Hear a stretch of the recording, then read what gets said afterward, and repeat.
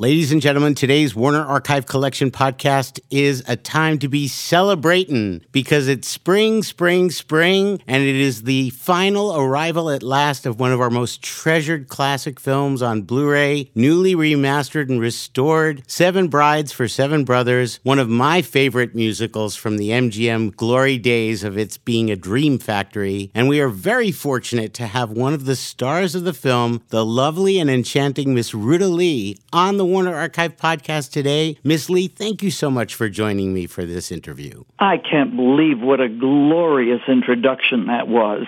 And we will drop the miss right now, please, and just skip over to Ruta, okay? Well, of course. Thank you. So, Ruta, let me ask you, if I'm correct, I believe you were still in your teens when you found yourself in Culver City filming Seven Brides for Seven Brothers. Very much so, George. I was all of 16 and 17 years old. And, you know, in those days when we were doing Seven Brides, we worked 6 days a week, not the 5-day a week that came along much later. And, boy, it was a long time. I think we were almost a year on that film. Just dance rehearsals alone were 6 to 8 weeks getting ready for the shooting. And the interesting thing is, we shot it in two processes. Both widescreen, which was then the dominant film media, and CinemaScope, which had just come into being. So it depends on which movie you're seeing, but each of them is just a tiny bit different. The shots were a little different. Maybe the breaths were faster or slower. Who knows? But what a glorious beginning for me. It was my very first movie. And when we went for the audition, my mother went with me, and she went across the street to the church that was opposite the casting office at MGM, and she got on her knees and prayed. And I'm not sure whether it was my doing a very good Lithuanian polka for the audition or her prayers, but I got the job. Well, we're certainly glad you did, and I want to tell you, having worked at MGM a few years ago, that church, thankfully, is still there. Thank God it is still there. A lot of prayers were laid down there.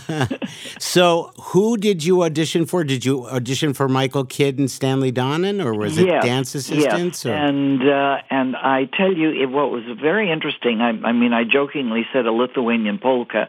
I, at the time, was still just coming out of high school. And, of course, I thought I was an extremely fine dancer. I did a little ballet for them. You know, I had my little leotard on. I did a little ballet. And then I did a little kind of jazz, you know, what they asked for. And then they said, can you do something kind of folksy? Well, hell's bells, I'm Lithuanian, and it's tantamount to being Polish when it comes to making polkas. And I danced up a storm, and I think it's what got me the job. But, wow, later, when the cast was all put together, and there I was, smart-ass little me who thought she was such a good dancer, there in the bar, you know, the class that we did every morning at rehearsal with some of the best dancers in America. I mean, from the ABT and New York Ballet and this and that. Oh, my God, I said, what am I doing here? Oh, my God, don't let me look like a dummy, Lord. Help me out through this, you know. But what a thrill. And then, of course, I was paired with Matt Maddox. And I had just seen him in, I think it was a musical about Columbus, I can't remember. But he did this magnificent dance in leather boots and leather pants and with those beautiful tight buns of his and this whole thing and a whip where he jumped up on tables and, you know, brandished the whip. And, oh, my God, he was the sexiest thing I'd ever seen. And to think that I was paired up with him, oh, my heart almost stopped. What an exciting time for a young girl. And I think for all of us who were in it, we all became such good friends. I'm struck by all the stories that I've heard and people that I've met that worked on the film. We did a documentary about 20 years ago, which you were interviewed in, and it's on the disc, but I've gotten to know a lot of the people that were in the film, and they all shared the same sense of enthusiasm and doing something groundbreakingly new. And yet you also get a sense that these these are real people. You don't feel like they're plastic movie characters. They feel genuine. And I think that's why the film has had such a lifespan where people still are discovering it, and it's new to new audiences, and young people love it, and people that grew up with it loved it, and people that were seeing it for the first time when it came out still love it. It's just something so wonderful that you're a part of that. And it was George, your debut. I give the credit for, I'd say, 80% of that to Michael Kidd. Because Michael Kidd said, we're not going to have lovely ballet dancers here, leaping about in the snow or the mountaintops or whatever. We're going to have chunky guys doing their thing, which is, I think, part of it. But he also had the wildest sense of humor I think I've ever come across. And he would not use ballet terms in choreographing. He wouldn't say 3 glissades and a pirouette to the right. He'd say 3 of those scrape-along things and a corkscrew on the end. So you laughed so hard that you almost peed your pants in rehearsal. It was that kind of fun. And I panicked because there I was in rehearsal, and Earl Barton, who was I was short, so he was my city boy dance partner, or town boy, I should say. And in the lifting me off of one of the saw horses that they had, he didn't set me down the way dancers do. He sort of plopped me, and I sprained an ankle.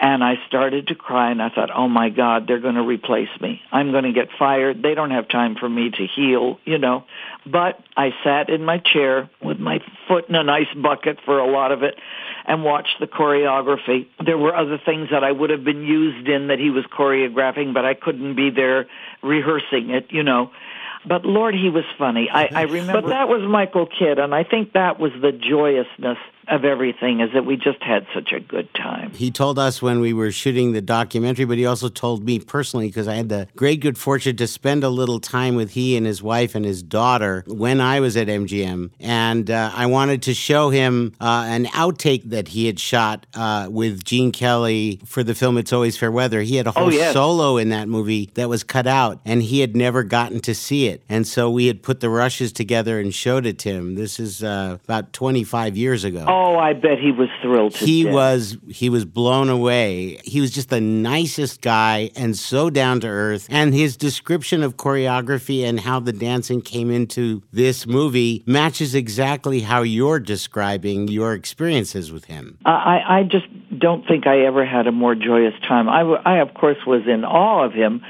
I think one of the first Broadway shows I ever saw was Guys and Dolls. And when I stop and think of what he created in Guys and Dolls, the ballet in the sewer and all of those things, he took fine art like ballet and made it absolutely identifiable and acceptable to everybody in the world who never took a ballet class or thought of it as kind of sissy dancing rather than, fabulous chunky stuff.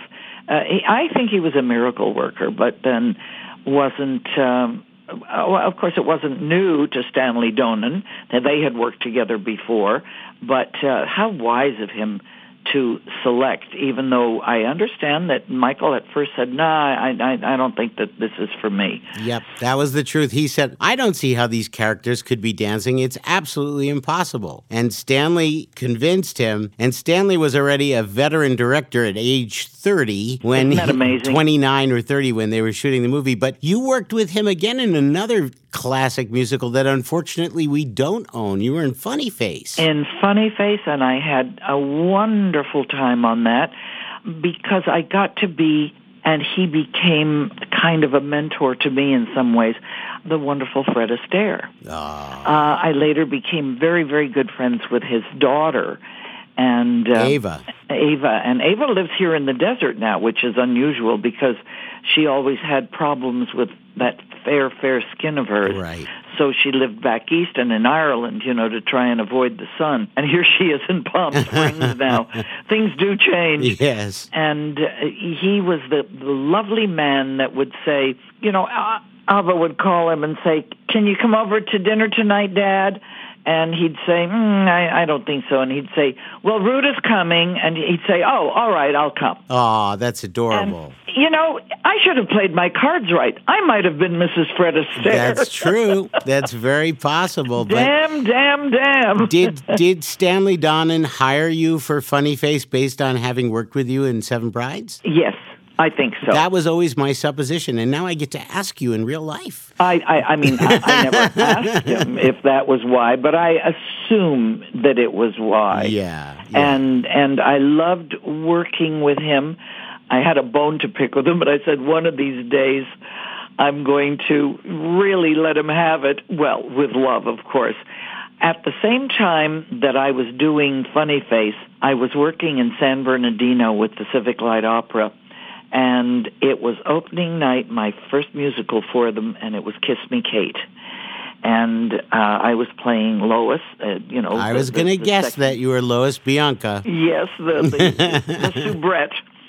And, of course, San Bernardino, and this was before the full-time freeways, I think, was, a good hour and a half away. Sure. And here I am, opening night, and we usually quit working no later than 6, and so I had plenty of time to get there, and so on and so forth. And it was 6, and it was 6:15, and it was 6:30, and it was coming on 7, and I'm practically in tears. But of course, I can't say anything. I'm not going to say you've got to hurry up and let me go. I'm too new in the business for that. And finally, they let me go. I called the producers. They arranged for the sheriff's department to pick me up at the San Bernardino County line and drive me in under red lights flashing so that I could make my opening. I got in. My makeup was tear-stained. What the hell? But I made it for opening night, and thank God, fairly decent reviews. Well, it's a memorable evening indeed, but it makes you part of, being part of a film like Seven Brides for Seven Brothers and a film like Funny Face, which, by the way, I don't know if you know this, Funny Face was originally supposed to be an MGM movie. So why wasn't it? The reason it wasn't was that Paramount would not lend Audrey Hepburn to MGM. And so MGM sold the property, which was originally going to be called Wedding Day, and the use of Fred Astaire, the use of Stanley Donen, the use of Conrad Salinger, the orchestrator. Basically, the MGM musical unit went to Paramount to make that movie. And I didn't know if you knew that. I did not know that, and thank you for sharing that with me. Boy, it's interesting how all the studios have played such an important part of my life. And I know you're over at Warner Brothers now, and I am sitting in a chair that was given me by a crew at Warner Brothers. I believe it was one of the Maverick crews with my name on it, and it sits in my bedroom in Palm Springs. I love that. And so it's keeping my tush comfortable and filled with loving memories, of every studio that I ever worked in. I know you did a lot of work here at Warner Brothers in many of our best television shows, but I want our audiences to know about your work with the Thalians and the philanthropic work that you did for decades with your best friend and a good friend of mine, dear Debbie Reynolds. And can you tell our audiences a little about that? Because you did remarkable work that I want more people to know about. Oh, I am so glad you brought it up because it's my favorite subject, and it's probably what I've devoted the most time to. My husband has always said that if I had devoted as much time to my career as I did to the Thalians, I could have told Barbra Streisand to get off the world. But the Thalians was a group that was started, in 1955, you do the math, by a group of young actors who got very tired of being called pot-smoking, sex-minded idiots that had nothing to contribute to the world. And they said, we get together to party and have fun and wine and dine. Why don't we get together and do this on a stage around a piano and sell tickets and raise some money for a charity? So they sent out Jane Mansfield, God love her soul, and another beautiful sex pot, the one from Universal. Oh, darling girl.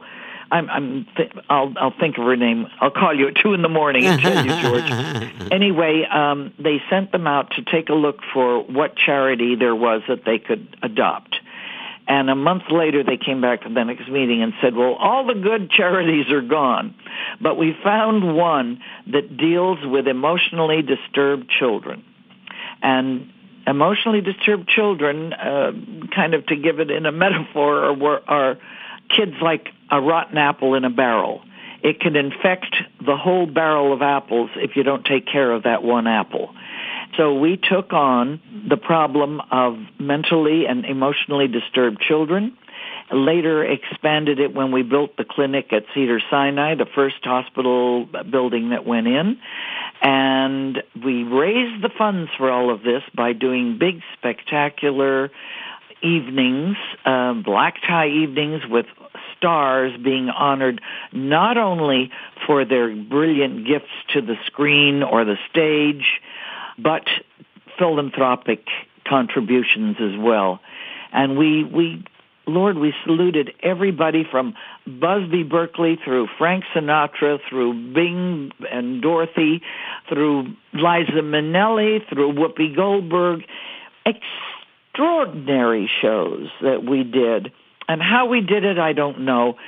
Of course, the leadership of our fabulous Debbie Reynolds had a great deal to do with it. And then when she hit the road and went to do Irene on Broadway, it really became my full responsibility.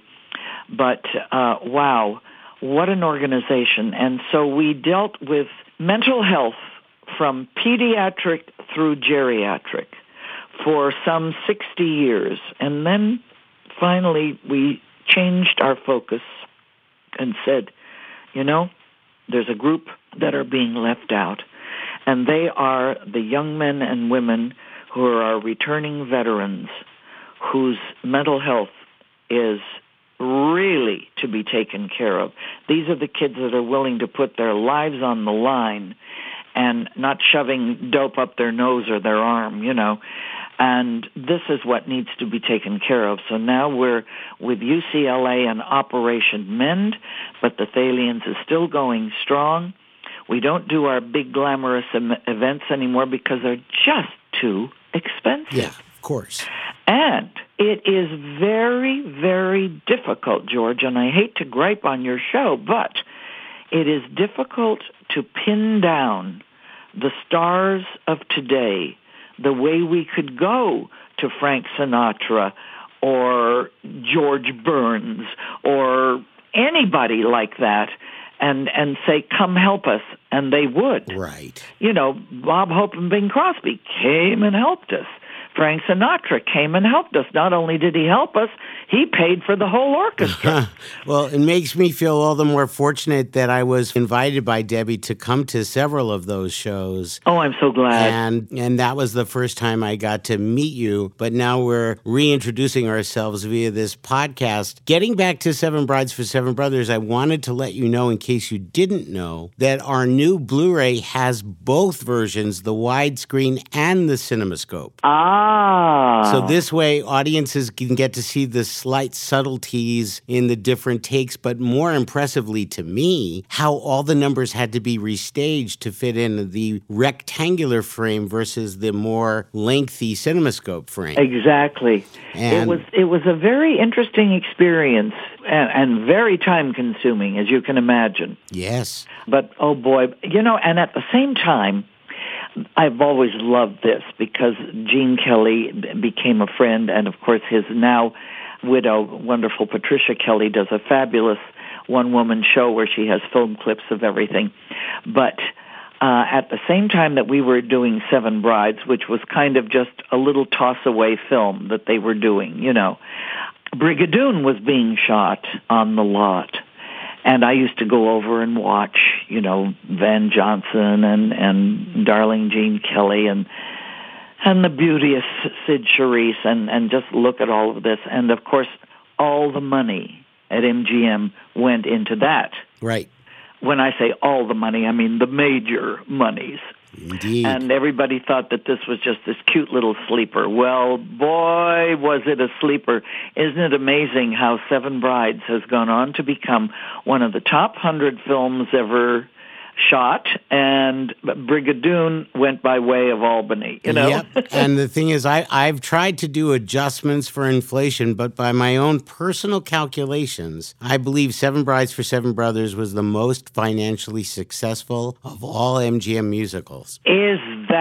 That makes me so happy to hear that. The thing that is really, really surprising is this film stayed in international distribution to theaters till 1982. It never left foreign countries. And foreign countries were not as welcoming to American musicals because of the language barrier. But the storyline of Seven Brides and, of course, the dancing made it universal all around the world, and it still continues to carry that kind of weight today, which is why we wanted to restore it. I'm so glad you mentioned that, because I have to tell you, I don't know if you were aware or privy to any of this stuff, but years ago, back in 1964, 10 years after Seven Brides, I was having this kind of tete-a-tete with Khrushchev about getting my grandmother out of Siberia and then later out of Lithuania.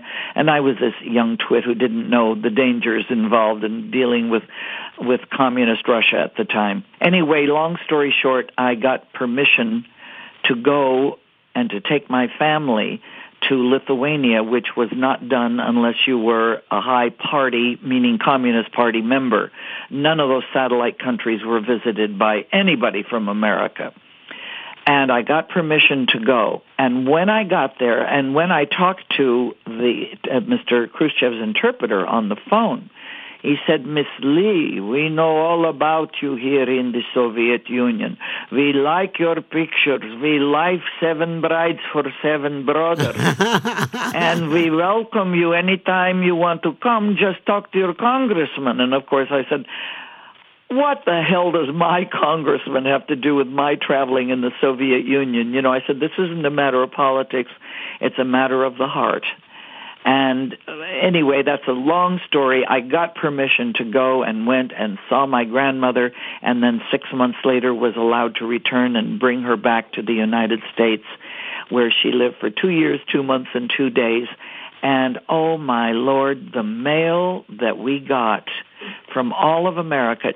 Americans are the most generous, loving, giving people, and I'm just so grateful to be a citizen of these fabulous United States. Well, we have a great country, and we have a wonderful film industry that is an emissary of goodwill throughout the world. American films are loved. You are. I think people all over the world learn about us, our lifestyle, and who we are through film, and so I'm very grateful to be part of that industry. And we are very grateful to you, Ruta, for giving your time today. It's been just such a pleasure speaking with you and to celebrate the restoration and remastering of Seven Brides for Seven Brothers on Blu-ray. I would like to think that Johnny Mercer and Howard Keel and all the people Gene that DePaul, left us that aren't here to see this are smiling down on us. Yes, Gene DePaul, the wonderful composer, underrated composer, wrote such a beautiful score. And I'm thinking about Saul Chaplin and Johnny Green and all the different people. And our producer, Jack Cummings. Jack Cummings, yes. Oh, my Lord, he gave us little Christmas presents. All the brides got some lovely Bal de Tête perfume, and it was the first time I'd had a good, expensive French perfume. I thought I'd died and gone to heaven, you know. What sweet memories. And there are not too many of us left anymore, you know. God bless him. Rusty Tamblyn, of course, is still here. Yes, I had lunch with him not that long ago. That's wonderful right. Guy. Oh, such a sweet guy. And let me think, who else? Tommy Rawl? Tommy Rawl is very much alive and in good health and a hell of a good painter. I don't know if you're aware of that fact. I did know that, yes. He's a fine artist. He's absolutely wonderful. And I see Norma Doggett when I go into New York. She gets on the subway and comes over to have tea or martinis or whatever. and I still see her. But unfortunately, Well, of course, Janie is still among us, thank God. Yes, and I don't know her very well, but I have a friend who's very close with her and checks in on her, and she seems to be doing just fine. She's a beautiful, beautiful lady that was a joy to work with. I thought, boy, if all stars are like this is the way to go. She was just a precious girl. It was just a wonderful cast and a wonderful film, and it's timeless, and I'm so glad that you were a part of it and that we had this time together to talk about it. Thank you so much. God bless you, and may you have a wonderful day. And I want to thank all of our audiences for listening to this special Warner Archive podcast. Yes, and I, too, want to thank your audience for caring about the film industry, for looking for the best that there is. And George, thank you for providing it. Well, it's our pleasure, and we're so grateful to be making these films available to new generations so they will last for years to come. Thanks again. God bless.